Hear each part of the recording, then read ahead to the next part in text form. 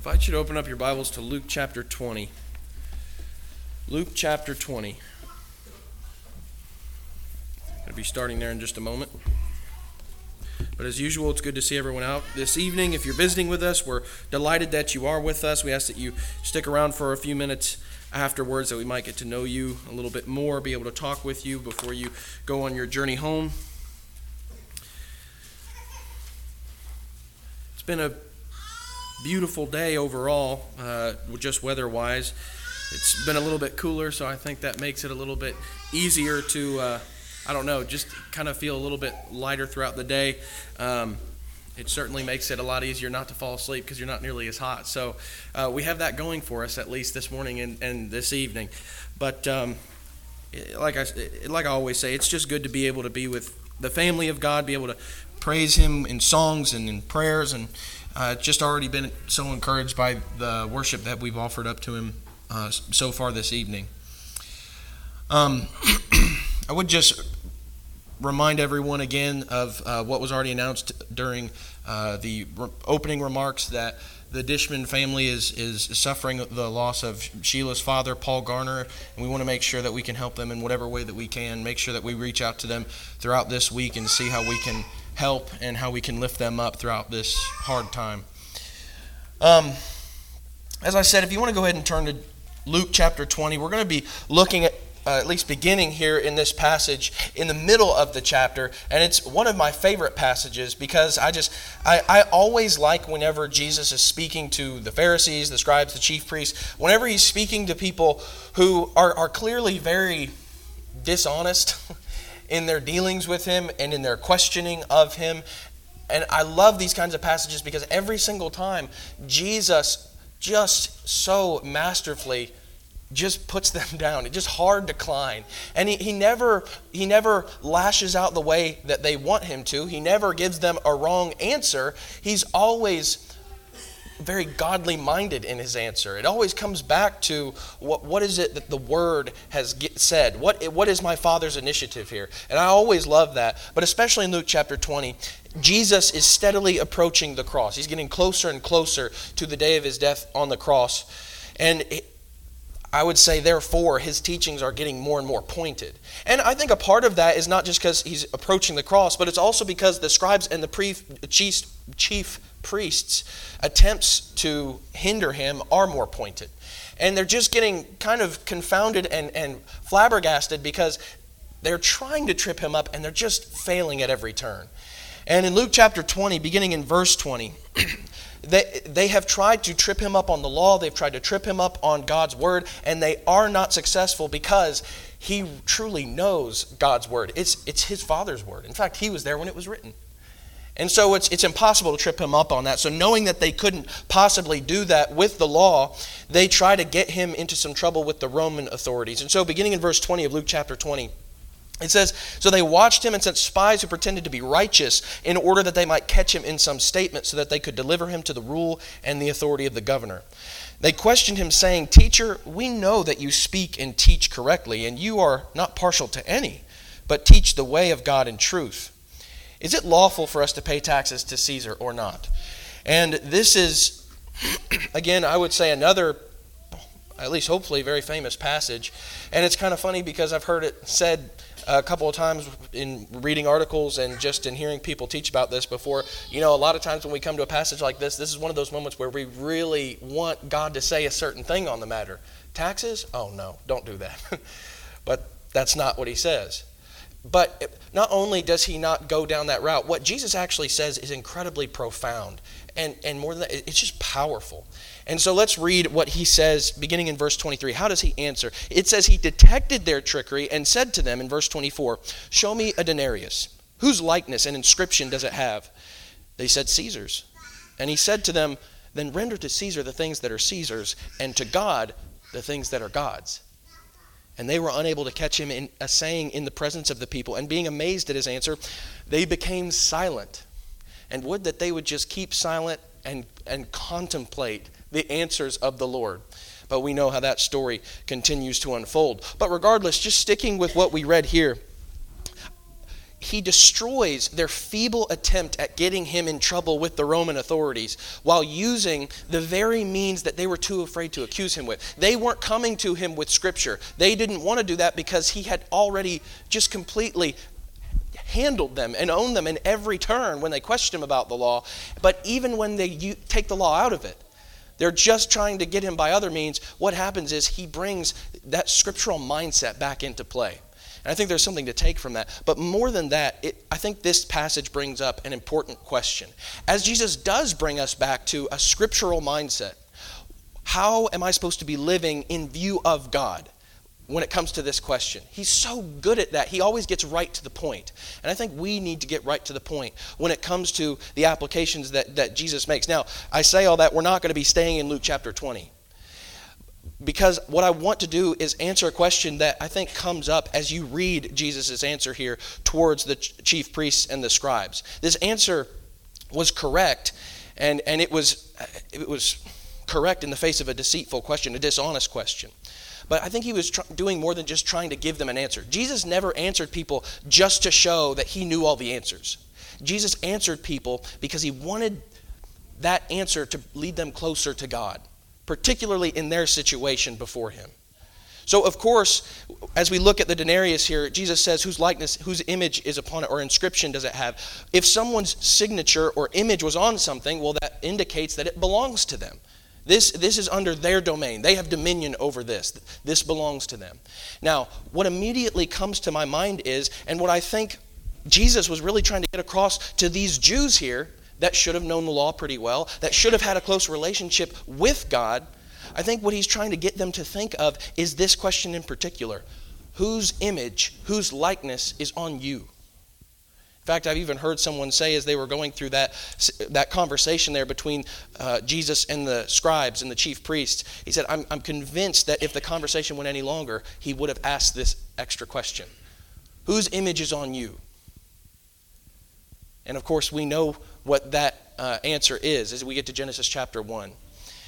So what does this mean? What should this mean that we are made in the image of God, as it says in Genesis chapter 1? What does that entail? And I'll tell you, there is so much that it entails. There's so many things that we could say. I just want to look at a couple of things and ask, if God's image is on me, well, first of all, if it is at all, but if that is the case, what does that require of me? And so first of all, I just want to look at this notion of being made in God's image. Over in Genesis 1, in chapter 1 and verse 26, this is where we see, first of all, the creation of man on the sixth day, but this is where we find that phrase being used. In chapter 1 of verse 26, it says, God said, let us make man in our image, according to our likeness, and let them rule over the fish of the sea, and over the birds of the sky, and over the cattle, and over all the earth, and over every creeping thing that creeps over the earth. God created man in his own image. In the image of God, he created him, male and female, he created them. Now, particularly, there you see a couple of times in those two verses that notion of being created in God's image or being created in his likeness, according to his likeness, as it says in verse 26.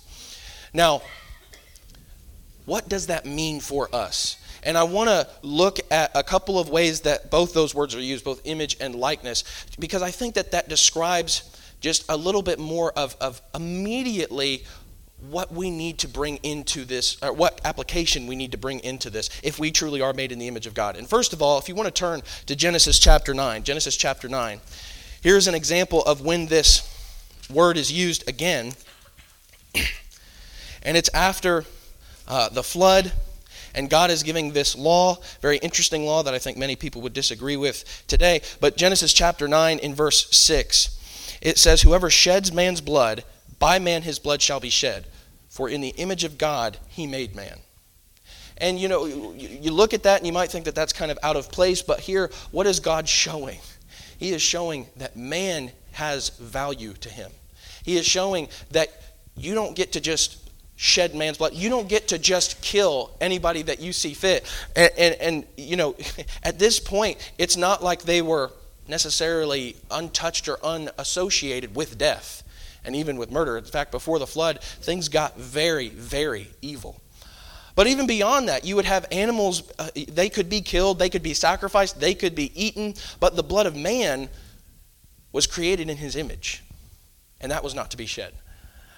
All these other things, that was okay to shed. That was okay for that blood to be spilled. But when it comes to man, that is not okay, because this blood is precious. And what made it precious? It wasn't just that man can think while animals cannot. It is specifically because he was created in God's image. And there's value that comes along with that. And in fact, I think we still have this kind of mindset today. What do we say when we are trying to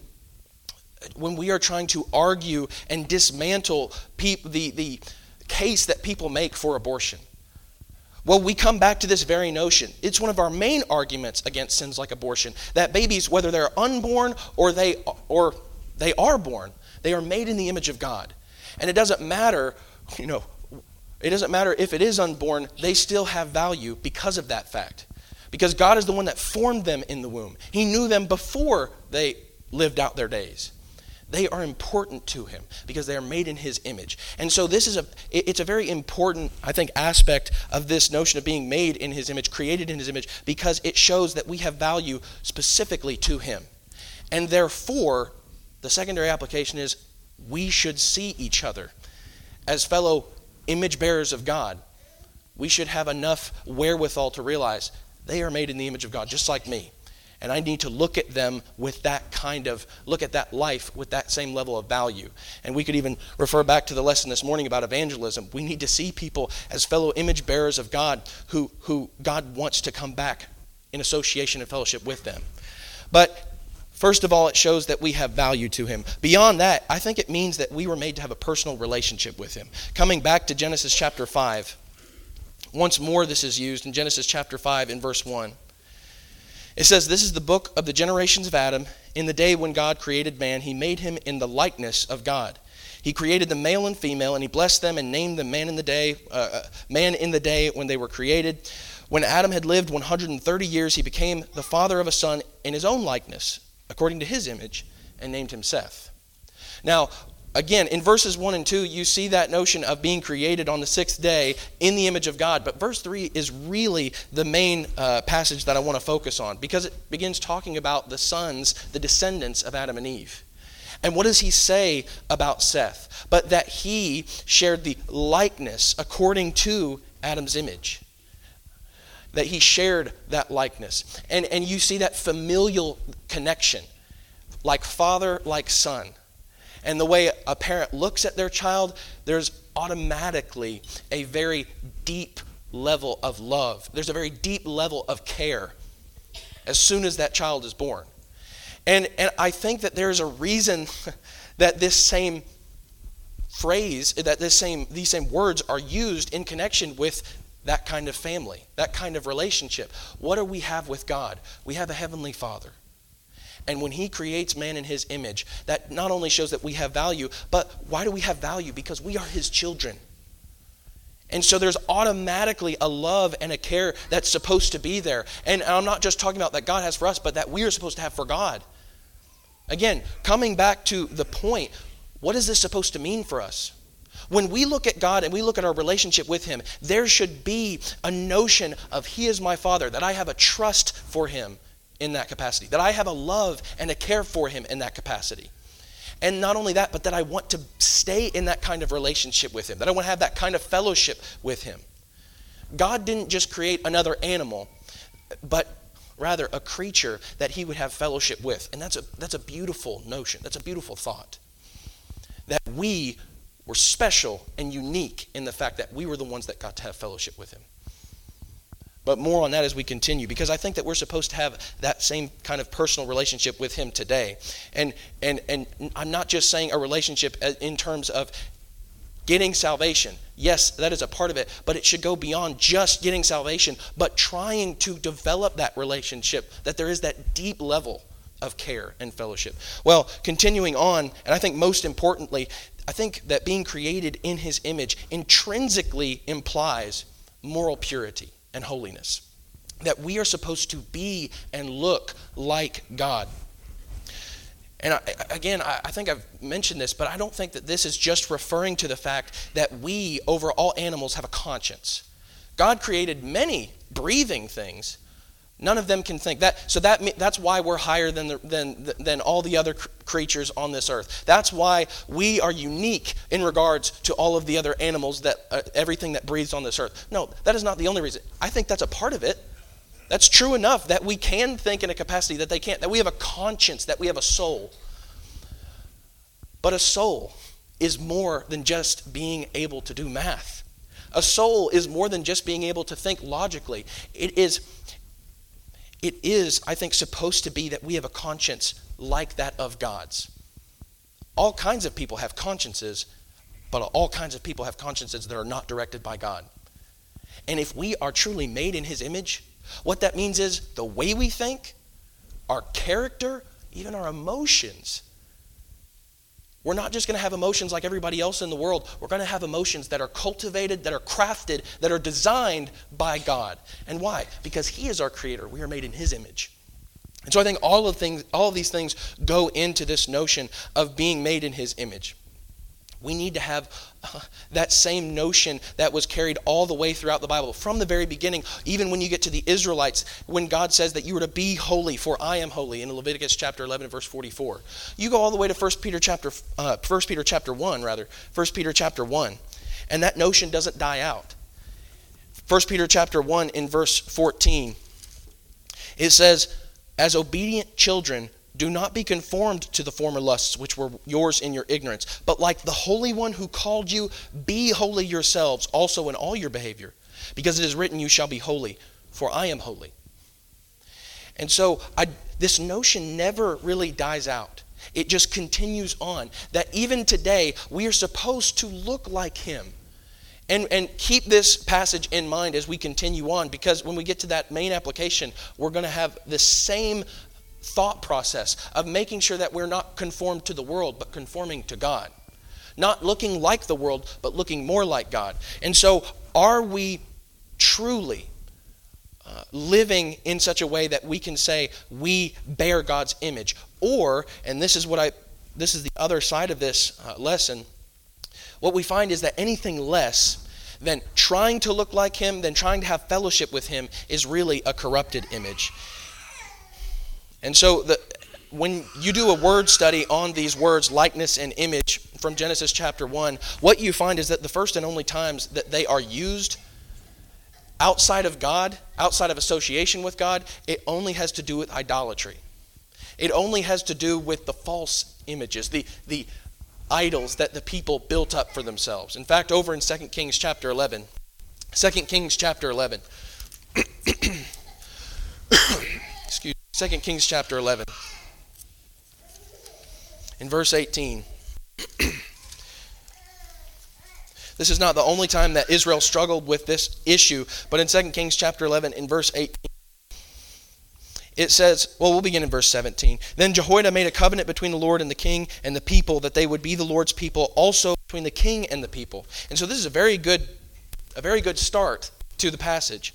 All the people of the land went to the house of Baal and tore it down. His altars and his images they broke in pieces thoroughly, and killed Mattan, the priest of Baal, before the altars, and the priest appointed officers over the house of the Lord. This is a very good moment, because here you have people tearing down the images of Baal, the graven images that they had built up for themselves to worship and to bow down to idols made of wood and stone, nothing more. And what are they doing? They're tearing these images down. They're talking about idols. It's talking about idolatry. Now, I say this is a good passage. It shouldn't even be that we've gotten to the point where they've built these things up. But time and time again, that's what Israel does. They specifically take the time and the energy and the resources to build these things up, and not only build them up, but put them in blasphemous places. They even start to encroach upon Jerusalem, the dwelling place of God, the city of God. But over in another passage, in Isaiah chapter 40 in verse 18. This is an important passage as well, because as it's talking about the likeness of God, it begins comparing all of the things that the people give themselves over to, and really what they start to look like themselves, and comparing that to God. Isaiah chapter 40 in verse 18 beginning, it says, "To whom then will you liken God, or what likeness will you compare with Him?" Let me just, before we read on, What is there that we can liken to God? Is there anything comparable? Is there anything even remotely capable of standing up against his power? Now, the clear answer across the board, if we all were going to shout in unison, it would be there's nothing. But look at what the people have done. In verse 19, as for the idol, a craftsman casts it. A goldsmith plates it with gold, and a silversmith fashions chains of silver. He who is too impoverished for such an offering selects a tree that does not rot. He seeks out for himself a skillful craftsman to prepare an idol that will not totter. And there's so much to be said about this, but what we ultimately see here is a stark contrast between the idols that the people build up for themselves in worship and the God that created them. It's interesting that they don't see the dramatic irony here. They look at a tree, and instead of being impressed by this incredible part of creation, that a tiny little seed has sprouted up and created this massive and beautiful and strong tree, instead of being fascinated by that and bowing down in worship to God, declaring his glory, they cut that tree down, they plaster it all down, and they make an idol out of it. And what do? They sacrifice to it. They bow down to it. And they go to the point of sacrificing their own children. Ooh, that's a lot of faith they put into these things. And so when you look at the kind of judgment, the kind of extreme language, the severe language that God puts against idolaters, it's deserved. Because only a fool can look at something so beautiful as creation, and instead of giving God the glory, taking that glory away and giving it to what is a part of creation, what he has created himself. Where the idols were deaf, God, nothing ever escapes his notice. Where the idols are mute, nothing can overpower or trump his voice. Where the idols are powerless, he is limitless. And there are so many instances throughout the Old Testament where you see this in play, in full effect. One of my favorite moments is when you have the statue that they built, this massive statue, when the Philistines bring in the Ark of the Covenant. And what do you have during the time that the Ark of the Covenant is in their camp? But several times, their God is bowing to Yahweh. And what does that show you? It's just indicative of really the story of man. The things that man builds up for themselves, the things that we decide we are going to worship other than God, they don't hold a candle to him. And in fact, we look more like the fool. Because look at the kind of display of power we have here when you have this struggle, I use that term loosely, between the idols and God. There is no contest. Because you have a living God against dead wood and stone. But you have another passage like Exodus chapter 20 and verse 4. I like the way that it's been said before. You know, when God gives this command within the Ten Commandments that they're not to create a graven image or a carved image, you know why God gave this command? Because he already had made an image of himself, man. And instead of seeing the beauty of that, man decides to go against that, reject him, and continue to follow after idolatry. Ultimately, what I think this amounts to, first of all, is, as we see in Romans chapter 1, degrading that value that we talked about, being created in his image, by exchanging what we worship, or God, with whatever it is that we want to worship at the time. Over in Romans chapter 1 and verse 23. Romans chapter 1 and verse 23. Romans 1 and verse 23. Professing to be wise, they became fools and exchanged the glory of the incorruptible God for an image in the form of corruptible man and of birds and four-footed animals and crawling creatures. And once more, you just see the folly of idolatry. What had they done? They had given glory that only belongs to God to that which is below him, to that which is below man.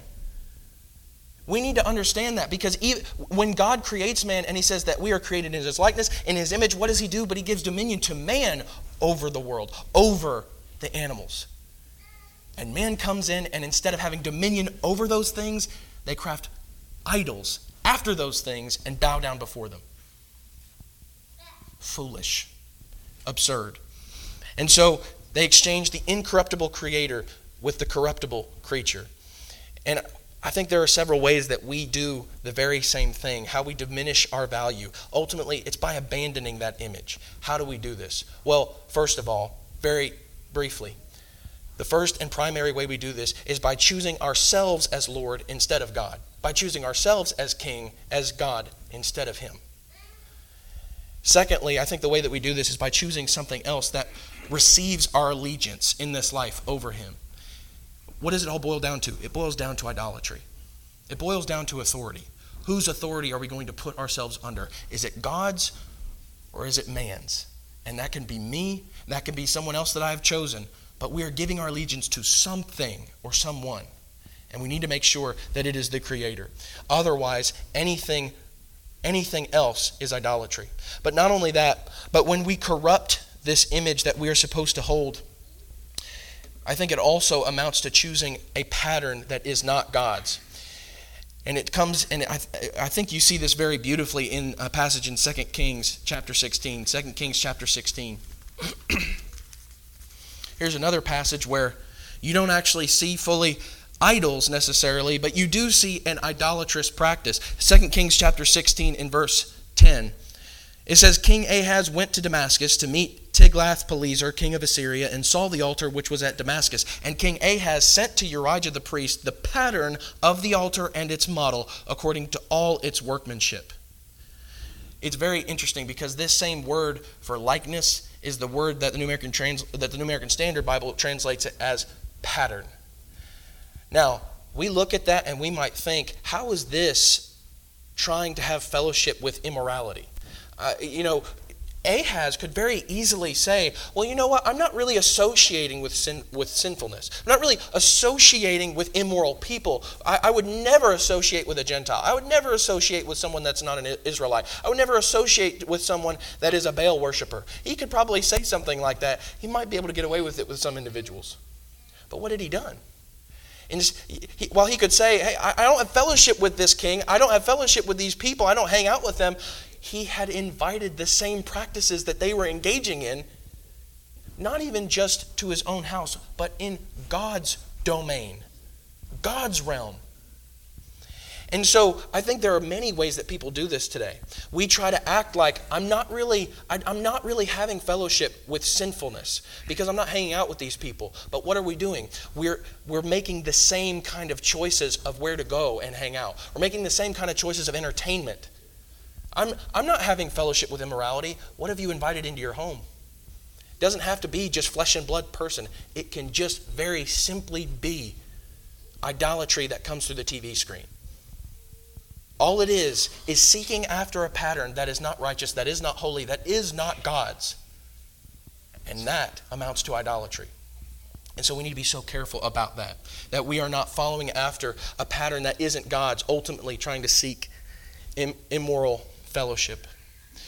And so, finally, I would say, kind of going along with the first 3 points we made of being created in God's image, I think it amounts to not acting like God, period. Over in Psalm 73, a psalm of doubt that starts with immense doubt from Asaph. He starts by saying that he doesn't understand how he is the one that's suffering when he is trying to be pure and righteous in God's sight, and yet he looks at the wicked, and what are they? They're fat and sleek. They are being blessed. It almost seems like they're being rewarded for how they're acting. And he thinks to a degree, why have I been living this way? But as he stops and ponders and thinks about God, something clicks. He realizes the answer. And as you begin in verse 13 and onward, he begins to talk about that shift in his mind as he thinks about God and he thinks about God's plan and as he comes into the worship. But in verse 20, after he's had this enlightenment, it says, like a dream when one awakes, O Lord, when aroused, you will despise their form. Talking about the wicked, talking about those that were fat and sleek, that he said, it seems like they're being blessed. But what does he say? I know that you despise their form. And that word form there in verse 20, it's the same word for image. And what is he saying ultimately? The wicked's form. He's talking about those who don't want to submit to God, those who do not want to submit to being like him. When God said, be holy like I am holy, they don't want that. And so they either outright reject him, or perhaps it's not just as outright and blatant as that. Maybe it's not as direct. But someone says, when they hear, be holy as I am holy. I mean, I do want to be a part of this kingdom. I do want to be, I want to have God's image upon me. But there's a few things that he says that I just don't really want. And so what do? Slowly but surely, we begin to take the form of the wicked. We begin to, instead of crushing doubt with Scripture, crushing doubt with God, we begin to bow to it. And so I think that all of these things have to do with corrupting that image that we are supposed to be created. Now, finally, with the last bit of application here, in Colossians chapter 3, if you want to turn there, Colossians chapter 3, I think you find one of the most encouraging passages here when it comes to what we need if we're trying to fix that image that we have broken when we have sinned against God. Colossians chapter 3, in verse 10. As Paul is talking to Christians who have been risen in Christ, as it begins in Colossians chapter 3 and verse 1, he's skipping down to verse 10. He says, and have put on the new self, who is being renewed to a true knowledge according to the image of the one who created him. A renewal in which there is no distinction between Greek and Jew, circumcised and uncircumcised, barbarian, Scythian, slave and free man, but Christ is all and in all. And so what does he say here? When we sin, we have broken that relationship. We have broken God's law, and therefore we have corrupted that image, just like Adam and Eve did in the garden. We were created pure. We were created essentially new. And we started out looking just as pure and holy as God. But like Adam and Eve, we sinned. In Genesis chapter 3, instead of taking God and only staying with him and keeping in that fellowship, they decide to go down their own path. And what happens? That relationship needs to be repaired. And God's not going to overlook that the relationship needs to be repaired. God's not going to overlook that there has been corruption. We have to be purified. We have to be sanctified. We have to be cleansed. We have to be mended. And so God says in the New Testament, Paul says in 2 Corinthians chapter 5 and verse 17, that we have to be made a new creation, a spiritual rebirth in Christ. In Colossians chapter 3 and verse 10, and what does that new creation look like? It is being risen in Christ through baptism, becoming a Christian, having a renewal of the person, a renewal of that character, that what was broken, what was corrupted, what was harmed, what was hurt, now it can be renewed. Now it can be sanctified. Now it can be cleansed. But it has to come through this renewal, not another pattern. And so we have to seek to have fellowship with God again, and that is through only that renewal. Over in Romans chapter 8 and verse 29. Romans chapter 8 and verse 29. Paul says, for those whom he foreknew, he also predestined to become conformed to the image of his Son, so that he would be the firstborn among many brethren. And these whom he predestined, he also called. And these whom he called, he also justified. And these whom he justified, he also glorified. So what was lost in the garden? What was lost when we sinned? It is regained. And how is it regained? How are we glorified? We have to first be conformed to his image once again. And this time, instead of leaving that image, instead of choosing to follow after another path, this time it looks like I'm done following that path. Now I'm going to stick with you and only you. You have my allegiance. You have my 100% loyalty and devotion. And so we have to be renewed to a true knowledge according to the image of Christ. And that means choosing his authority over all else and not following after the pattern of Adam and Eve in the garden. But finally, in 2 Peter chapter 1, 2 Peter chapter 1,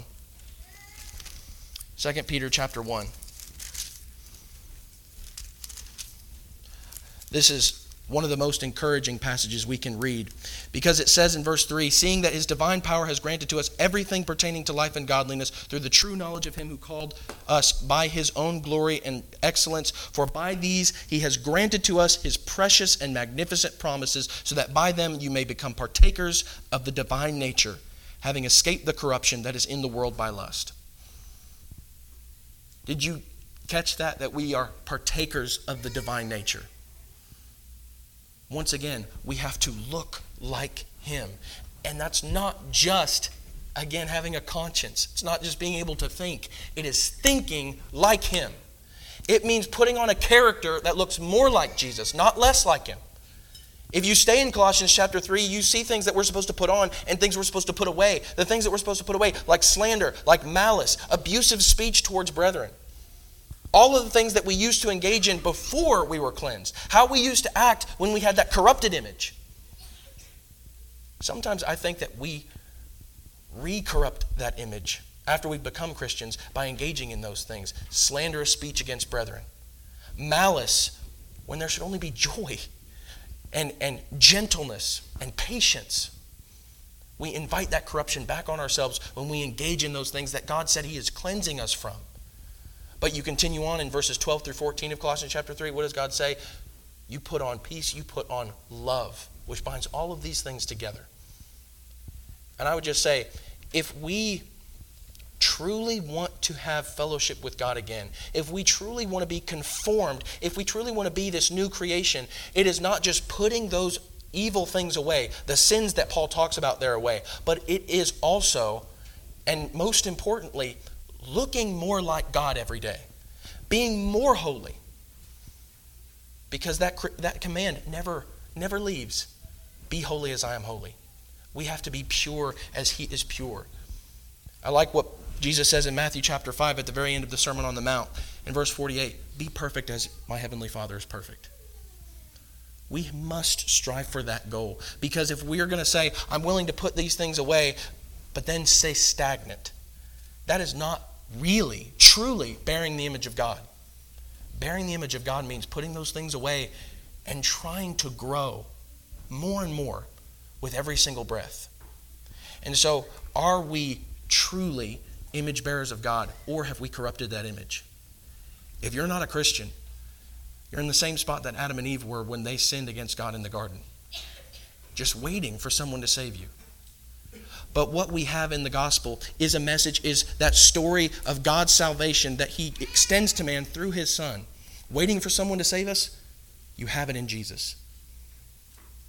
Maybe you have already become a Christian, you've already given yourself to Christ, but you've re-corrupted that image. You don't have to leave this building with any doubt in your mind of where you're going to be tonight should you pass away on this earth. As we talked about this morning, every second, 2 souls are lost. And every second that goes by, it could be another moment that we lose that life.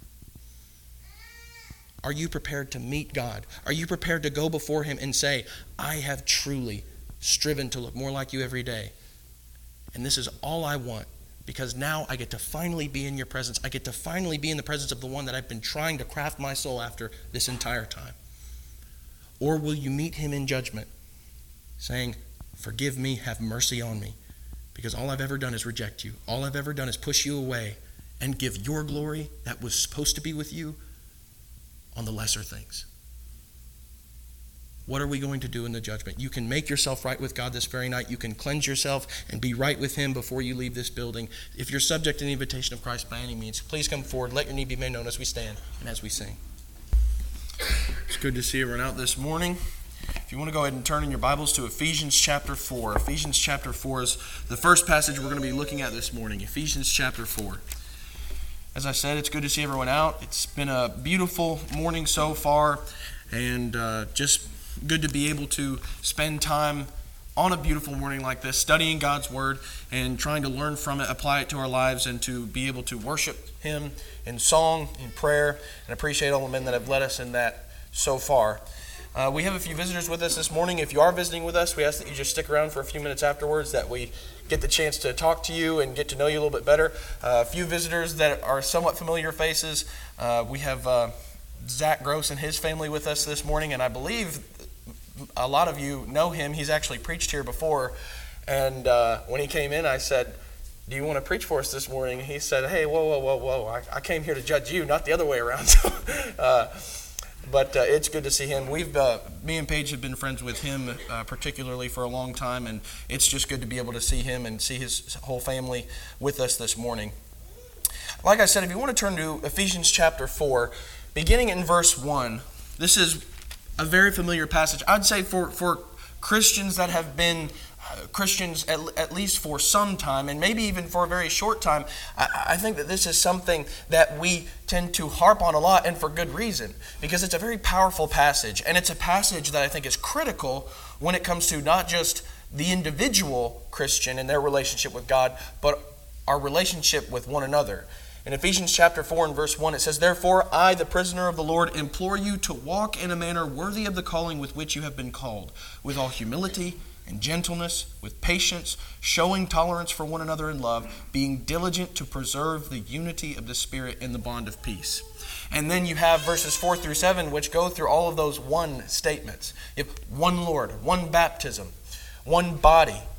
And all of that's important, but I really want to mainly focus on this morning the first 3 verses that we just read, because it's in this passage, and just like many other passages, but particularly here, Paul, I think, is very emphatic in his language about the kind of atmosphere that you're supposed to have in a local church. The kind of atmosphere you're supposed to have just within the church abroad.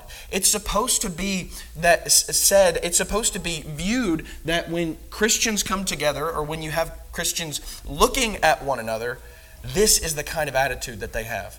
This is the kind of characteristic that would be very, at least should be very familiar when it comes to the church. Now, particularly at the very end of verse 3, I like what Paul says here, because he says that we are supposed to be, among other things, diligent to preserve the unity of the Spirit in the bond of peace. Now, I just want to start by asking a question. Is this a church that preserves the unity, that is striving to preserve unity? There's a lot of things that can be said about all the different denominations in the world, and all of the churches that say that they are one church, but then disagree completely with the person just next door. And there's something to be said about that, and maybe we'll look at that later on in another lesson. But particularly this morning, I want to think about the unity of the local church, the unity that we're supposed to have within just these walls. Because frankly, if we can't get along with each other, I don't know how much impact we can have with others when we're trying to say, hey, you need to become a part of Christ's church. If we're not being a good example, why would they want to be a part of that church?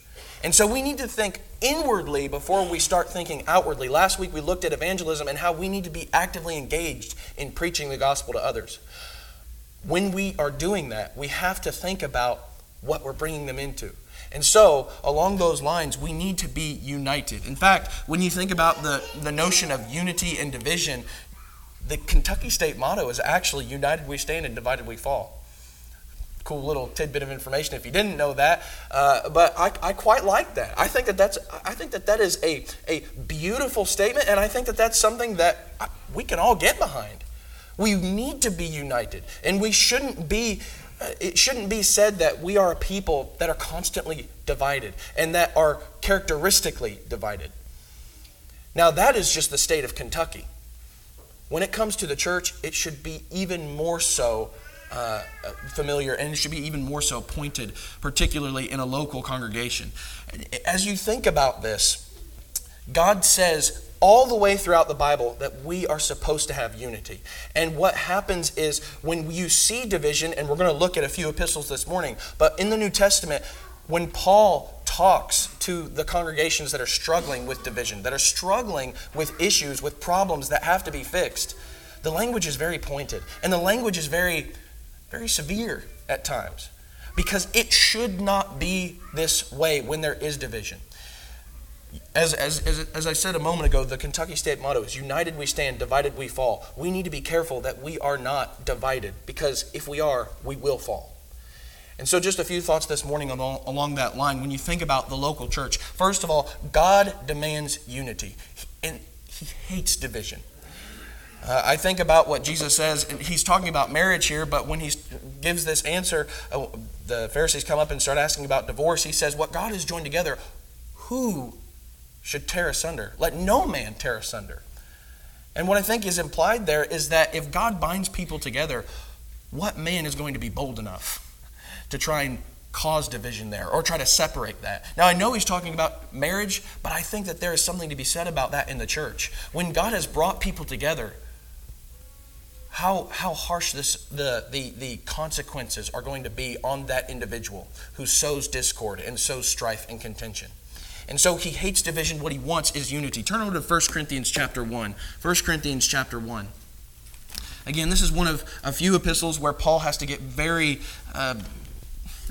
direct in his language because there are issues within the church at Corinth. And there are many issues that he deals with. But at the very beginning, in verse 10 of chapter 1, he says, "Now I exhort you, brethren, by the name of our Lord Jesus Christ, that you all agree and that there be no divisions among you, but that you may be made complete in the same mind and in the same judgment."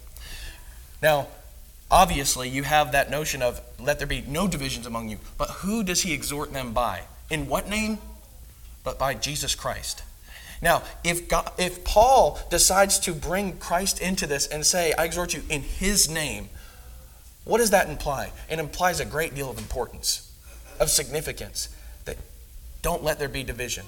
And if there is division, then what it means is that there's a colossal failure, whether it comes to certain individuals or all, the entire group. Division should not be a part of the church, and whatever reason there may be for division being a part of a congregation, it is failure regardless. There's always room to talk and say, well, maybe somebody is contributing to that division more than someone else. But if there is division, guess what? It's failure. And so we have to look at it that way, because that's the way God speaks about this. When there is strife, when there is contention, and when there is constant feuding, God sees that as not a success. God sees that as not something that is pleasing to him, but it's always something that must be fixed. And if it's not fixed, well, then we need to be careful about where we're heading.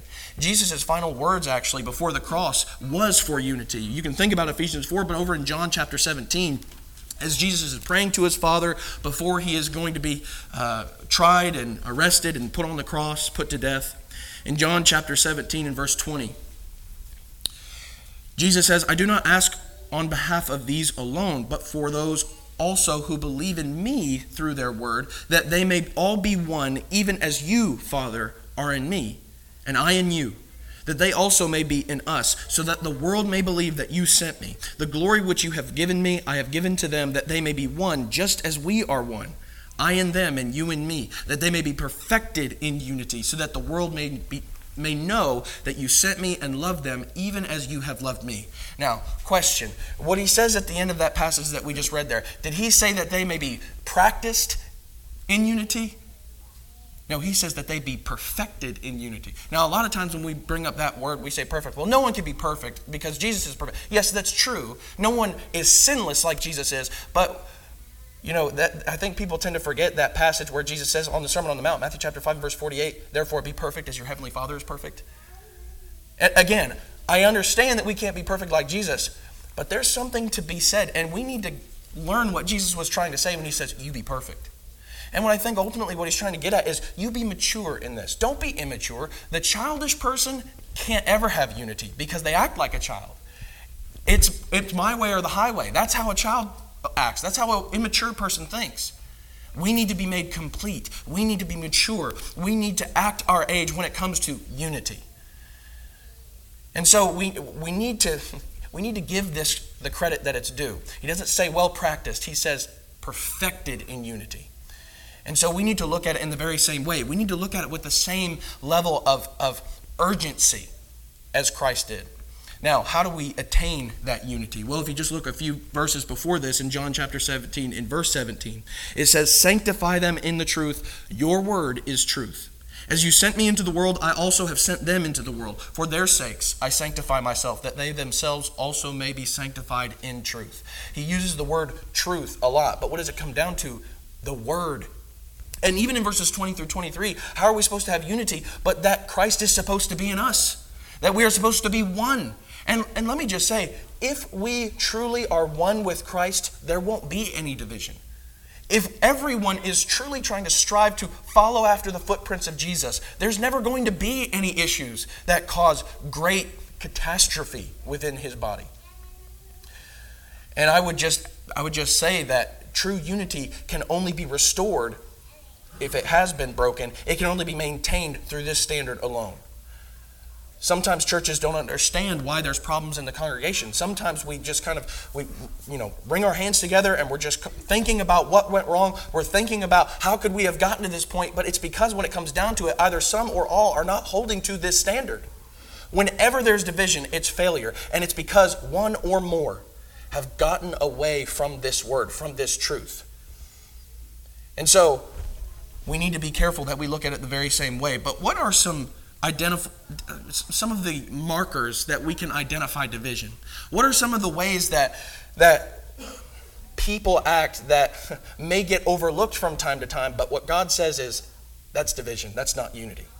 And there's just a few things that I'm going to put up on the screen. There are several things that we could talk about, but I think that there are a few very particular things that tend to come up in the church, and people say, well, no, we're fine, everything's going okay, but really what God says is this should not be a part of this church.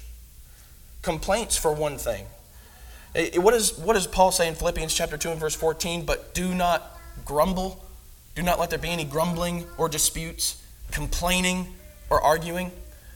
So sometimes people say, well, there's always going to be some level of complaints. There's always going to be some level of disputes even. And to a degree, I kind of understand that. There is going to be times where we have to argue through something. But when it becomes commonplace in the church, that's a problem.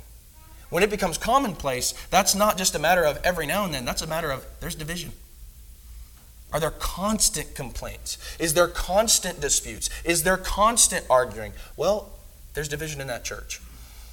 Or maybe there is a refusal to submit to brethren. In Ephesians chapter 5 and verse 21, Paul says, submit to one another. It's the very same word that he uses with wives in respect to their husbands. Submit to your husbands. You respect your husband. It's the very same word. And so what is Paul saying? You need to have that level of submissiveness. You need to subject yourself to one another. And when people are refusing to subject themselves, when people are refusing to submit themselves to the people in this room, that's divisiveness. And there's no way around that. Now, people, again, would maybe try to go around that and say, well, maybe if it's going to be small matters, maybe if it's going to be opinions, of course there's going to be some level of division. But when it's constant, and when we can't get around that, that is a divisive spirit in the church. Someone who won't let those small things go and just wants to make it a big issue with everyone. That's divisiveness. And it has no place in the church. When you see cliques within a local congregation, that is divisive. And again, I've said this before, there are going to be people that you're closer with than others. Granted. That even happened with Jesus. You have the 12 disciples over all the others that followed him. And even within that core group, you had Peter, James, and John who seemed to spend a little bit more time with him. That's going to happen. But I think sometimes we kind of use this as an excuse to say, okay, well, because I get along with one or two brethren here better than others, that means that I get to spend all my time with them and I don't really have to focus on anybody else. That's what I mean by a clique. You could be closer with some than others. But if you're satisfied with not getting any closer with anybody else and only sticking within that group that you're comfortable within, what that shows, especially when it's across the board, that's division. We need to be striving to have unity with everyone. We need to be striving to get closer with everyone, whether they're on that side of the building or this side of the building. It doesn't matter where the seats are. We need to be striving to get closer with one another, particularly in Christ. When you have gossip and slanderous speech going on about brothers or sisters in Christ, that is a sign of division. And so, again, this is not an exhaustive list. This is just a few things that can come up that show us whether or not there is division within the local body. Now, I think we need to take it a step further, because here's just a few identifiable markers of that. But what happens is, I think sometimes there's division that is not as outright. There's division that is very subtle, and people think that everything's fine. We need to be careful about this kind of subtle division as well. So I want to talk about this for a few moments. There are moments in certain congregations where people think that there is unity, but what their unity is based off of is not Christ. And we need to talk about what some of those things can be. And frankly, this can be a lot of times we focus specifically on denominations, and I think for good reason, but we need to really bring this home. What does this have to do with me? What does this have to do with us? What does this have to do with Lakeside? That's what we need to come away with this morning. And so, can this be said about Lakeside? Is our unity based on Christ, or is it something else? And if it is something else, it's a false unity, and it's feeble. Some churches don't have unity in Christ, but what they've based their unity on is silence. Now, what do I mean by that? Over in Ephesians chapter 5, in verse 11, Paul speaks about being light in a world of darkness. In verse 11, he says, "Do not participate in the unfruitful deeds of darkness, but instead even expose them. For it is disgraceful even to speak of the things which are done by them in secret. But all things become visible when they are exposed by the light, for everything that becomes visible is light. For this reason it says, 'Awake, sleeper, and rise from the dead, and Christ will shine on you.'" And so I think in this context, he is talking about being lights in the world of darkness around us. But I definitely think that there's something to be said in bringing that into the context of the church. Of course, we can't participate in the unfruitful works of darkness in the world. But what happens when it's brought into the church? Are there moments where we are silent about sin in our number? When there is something like 1 Corinthians chapter 5 where somebody is sinning, and we see that, and in fact, I would commend that article in the bulletin to you by Brother Doyle Moyer. I think that this is perfect. A lot of times, what happens is churches don't necessarily do the exact same thing as the sinning brother, but what happens is we participate with it, we associate with that sin by not confronting it. And so silence can be a basis of false unity. Are we being silent about sin? Are we being silent about something that should be spoken, that we should be speaking up on? This may look like unity, but it's division. That's what God says. This may look like there is unity within a congregation, but if people, Christians, lights in the world, are being silent about deeds of darkness among them, that's a serious problem. And in fact, I'd go on one step further. Not only is silence an issue, but sometimes compromise is that very basis of unity that is very feeble and is going to lead to destruction. Sometimes you hear people say something along the lines of, "Well, I won't say anything about that if you don't say anything about this." Is that how Christians are supposed to be talking to one another? Hey, listen, you have some issues yourself, so as long as you stay quiet, I'll stay quiet. What is that? We're compromising on truth. Maybe so that way I won't be embarrassed, maybe so that someone else won't be embarrassed. Have you ever heard someone say, "Let's just agree to disagree"? That is, without a doubt, one of my least favorite, one of the most annoying sayings that people say today. Because, frankly, most of the time I hear that, it's not people from the world. It's people that claim to be religious. Let's just agree to disagree. Everything's going to be fine. We don't have to agree on everything. And when that comes up, it tends to be on matters of salvation like baptism. When that comes up, it happens to be on matters not just of salvation, but matters of sin that needs to be dealt with. And if someone is not repentant of that sin, guess what? When they come before God, they're going to receive justice. But let's just agree to disagree. We don't need to talk about this. We don't get to disagree about what God has said is sinful in the church. And that's why I have 1 Corinthians chapter 5. I'm sure that the church in Corinth thought to a degree, look at what we're tolerating and look at what we can show the world around us. Look at what we've brought in. But what God says is you are participating in it by tolerating it, by not exposing it and not disciplining the way you should be.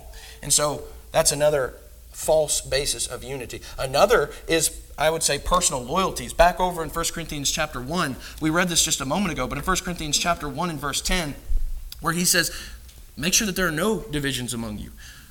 Let's read that verse again. "Now I exhort you, brethren, by the name of our Lord Jesus Christ, that you all agree, and that there be no divisions among you, but that you be made complete in the same mind and in the same judgment. For I have been informed concerning you, my brethren, by Chloe's people, that there are quarrels among you.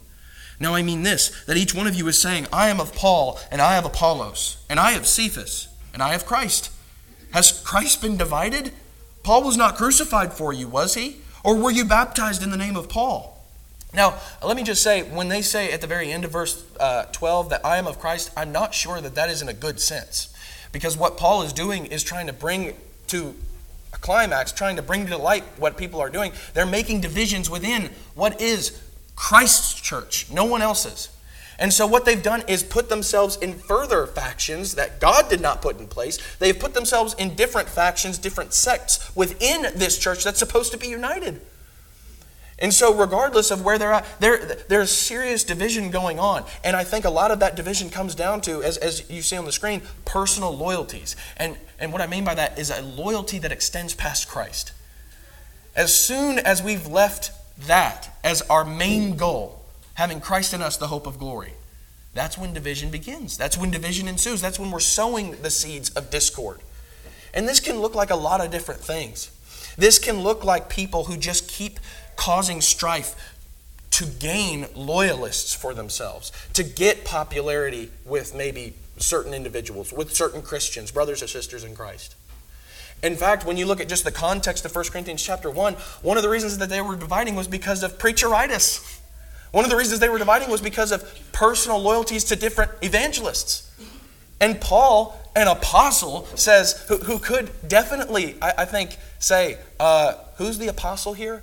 Who's the one that actually saw God, a vision of Jesus on the road to Damascus? It's me. He doesn't say anything like that. He says, was I crucified for you? What have you done? You've stopped thinking about Christ solely, and now you're giving your loyalties to men.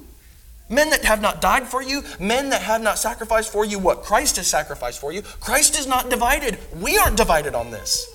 And I think that's one of the things that he's almost trying to humiliate them to a degree. None of us are saying these things. Apollos, me, Paul, everyone agrees on this. It's you guys that are making issues. None of us has said, you follow me over him. What we've said is you follow Christ over everyone. In fact, in chapter 2 and verse 2, he says, I preach Christ and him crucified, and that is it. But they had come in and made personal loyalties become a big issue, and they were causing division because of it. Can we be guilty of the same thing? Are we bringing our own loyalties into the church and causing division because of those loyalties? There are several other things that we could say. Politics is something that should never cause division in the church. Something is either sin or it's not. Not only politics, but what about traditions that we have made up? There are traditions that are good, but there are also traditions that are bad. You want to know which ones are bad? The ones that we have elevated to the same level of God's standard, of God's law. When we have made a man-made tradition like that word which God has spoken, that's when we start sowing discord. That's when we start becoming divisive. In Matthew chapter 15 and verse 3, Jesus makes this point that they had made the traditions of man like God's commandments. I want to be balanced about this because sometimes I think we look at the word tradition and we say, ugh, I don't like it, forget it. But even Paul says, you need to follow the tradition that we gave you. It's not that tradition is wrong entirely. It's that where have you gotten that from? If it is the tradition that God has taught us, we better keep with it. If it is a tradition that is supposed to expedite the worship or help us in being Christians, help us within the church, within the worship service, then guess what? Those can be helpful, but they can also be very, very divisive. There's one story in particular. There was a congregation that had a veil that they used to put over the emblems for communion, for the Lord's Supper.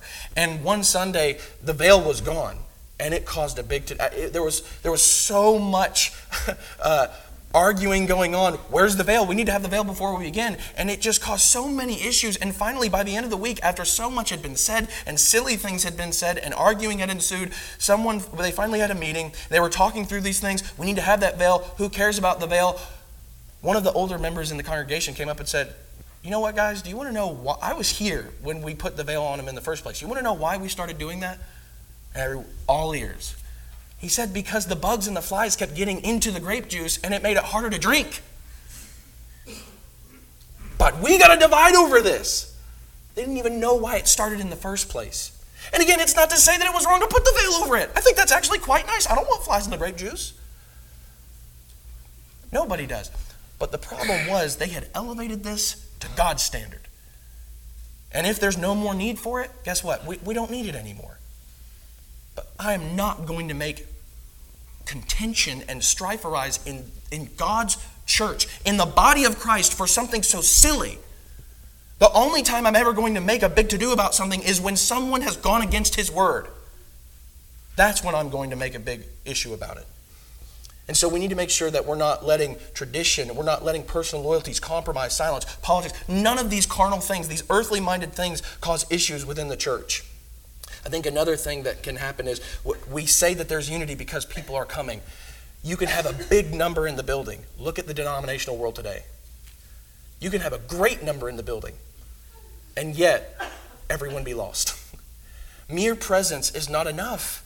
There's much more that God wants us to be active in. The worship, authentic worship, sincere worship. Not only that, but we're not supposed to just be coming to the building and then not acting like Christians the rest of the week. We may think that there's unity, but let me tell you something. We have built a house on sinking sand if this is what our unity is based off of. It must be based off of Christ. And so when it's built off of sin, when it's built off of compromise, when it's built off of something that is not Christ, this is division. Now, the question comes, can division be fixed? And I absolutely think that it can be. And you want to know what it comes down to? It comes down to the very thing that we began with, and that is the truth. That is God's word and God's word alone. There is nothing else that we can bring into that equation. It is just the standard that Christ has given us. And so the question comes, when we have received that truth, are we willing to accept it? Are we going to submit to it? And not only that, but are we really going to apply it? And that's where I think a lot of people get snagged up. It's not, of course they accept it, this is the truth. But even the demons believe and shudder. What are you doing with it? Are you willing to submit to it? And are you willing to really apply it and get in and make the deeper applications in your life and in your interactions with one another? So yes, division can be fixed, but it comes back to being in the truth. Over in 1 Corinthians chapter 4. 1 Corinthians chapter 4 and verse 6. Paul says, "Now these things, brethren, I have figuratively applied to myself and Apollos for your sakes, so that in us you may learn not to exceed what is written, so that no one of you will become arrogant in behalf of those against the other." There's a lot that you could unpack from that. But what is he saying ultimately? Do not exceed what has been written. You have received enough. The gospel is enough. What happens is people become arrogant because they think it's not enough. We have got to figure out another way for everyone to become united. We have got to figure out another way for everyone to actually submit to Christ, because Christ is not enough. I know that nobody would say that that's what they truly believe, but that's what we show when we do go beyond what has been written. When we don't just remain as content as Paul was when he says, "I preach Christ and Him crucified, nothing else." And so are we truly preaching Christ and Him crucified? We are supposed to have the same mind towards one another and about everything. Now, people would look at that and say, that just seems silly. How could we possibly come to the same mind? Go over to Philippians chapter 2. Philippians chapter 2, beginning in verse 1. Philippians 2 and verse 1. He says, "Therefore, if there is any encouragement in Christ, if there is any consolation of love, if there is any fellowship of the Spirit, if any affection and compassion, make my joy complete by being of the same mind, maintaining the same love, united in spirit, intent in one purpose.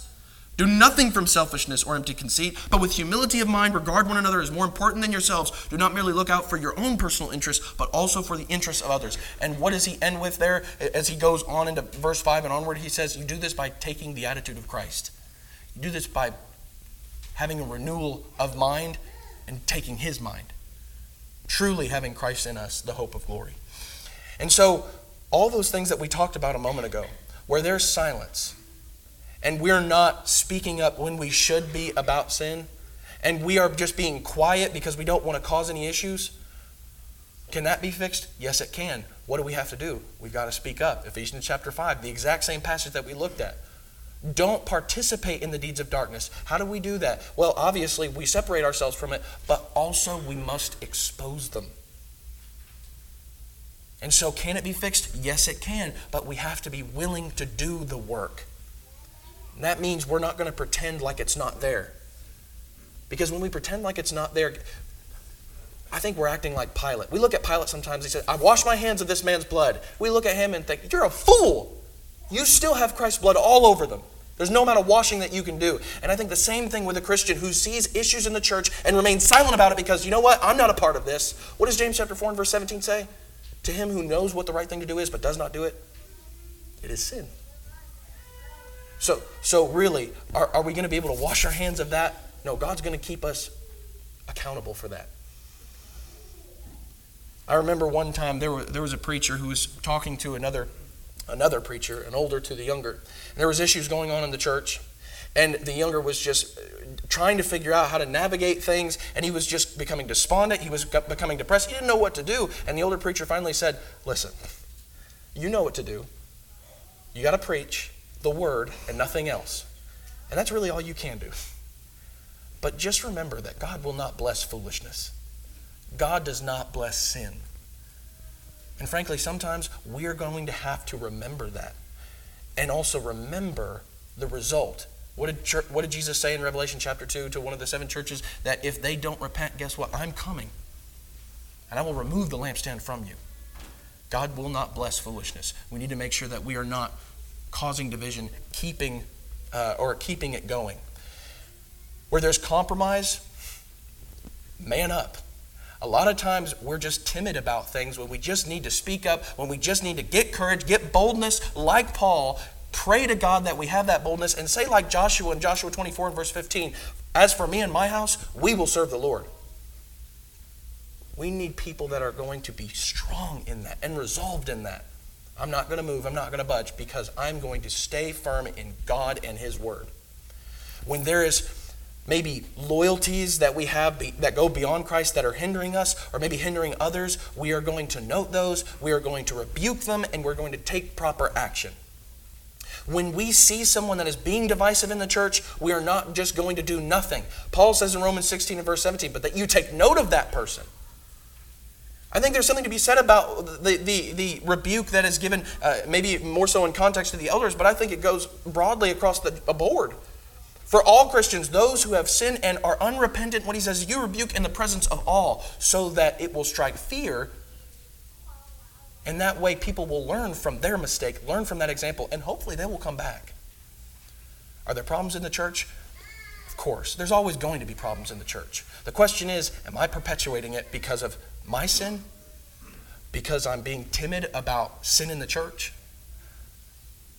Or because I'm just simply not taking Christ over everything else and everyone else?